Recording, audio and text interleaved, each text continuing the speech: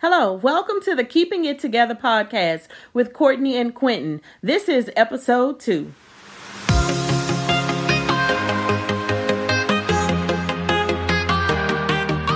Hello, welcome back to our podcast.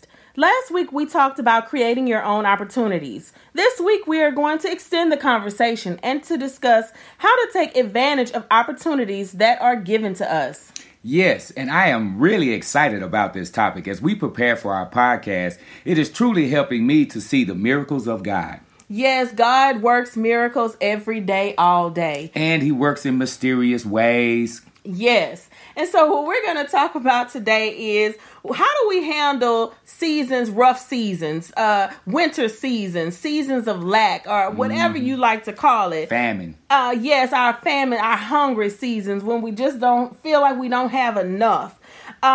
All seasons come and go, but we know that we can be a blessing in any season. We can have seasons of lack. You may be lacking a job, love, confidence, friends, money, or you may have been in this season, or unfortunately, or depending on how you look at it. And we hope that after you listen to this podcast, your view will change. Even if you're about to go into your season of lack, you can still be a blessing to someone, and God can bless us in our valley moments.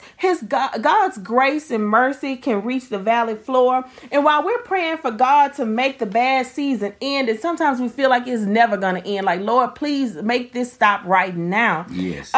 Instead of just asking Him to make it stop, we need to also ask Him to reveal what we are supposed to be learning while we are in this season, because there is some lessons to be learned. And Courtney, that is so true. I am reminded of a time when I had to go through my season. It lasted for about 6 months. And I was asking the Lord, just take this away from me. It was like nothing I could do was going right. I was going on job interview after job interview. I wasn't getting the job. And I was like, something is wrong. I didn't know what it was. I was becoming depressed. I didn't want to be around anyone. My attitude, I had a poor attitude. I was just a horrible person. But then as I worshiped and got in the Word of God, and I started asking myself, why not me, Lord? Why not me? Because I understood that He was using me to become a better person. I was being transformed. He had to transform my attitude because I had a bad attitude. I had to stop looking at the past and started looking toward the future. So my attitude became positive. Then I had to have a plan of action. So my action was to get in the Word of God and to create a long-term plan that would help me to achieve my goals. And then I had to make myself available to God, make myself available to help others, just to be an inspiration to help others. Yes, you are so right. And while we are in our season, sometimes our rough seasons, God will provide opportunities for us to overcome.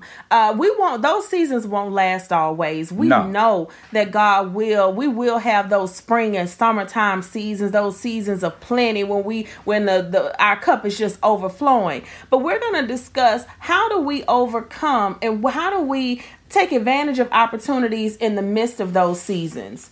And one of the things it reminds me of is the story of Joseph. And this story is told in the book of Genesis. Yes. And Joseph was sold into slavery by his brothers. He was he became Potiphar. Potiphar was the captain of the guard. He worked for Pharaoh, and Joseph was his servant. He was a slave to him. And while he was a slave to Joseph had a slave to Potiphar. Right. Potiphar had 2 prisoners in his home, and they both had dreams, and Joseph interpreted those dreams for them. And his interpretation was accurate. It was spot on. And 2 years later, after one of the prisoners had returned to work for Pharaoh had a dream and needed it interpreted. No one could interpret the dream, but the former prisoner who had received his interpretation from Joseph, he remembered him 2 years later, and he told Pharaoh about Joseph and his gift of interpreting dreams. So Pharaoh sent for Joseph, and he wanted Joseph to interpret his dreams. So Joseph, the first thing he did, he had to position himself.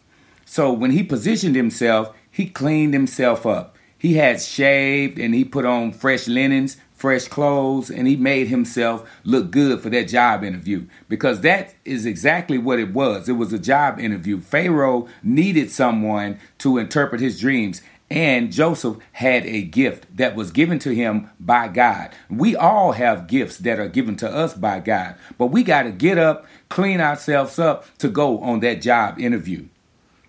Right, you are so correct. And what he did after he interpreted the dream, Pharaoh said, you are correct. But Joseph reiterated to him that it wasn't me who's interpreting this. God has given me the gift. God has given this vision to me, this gift to me.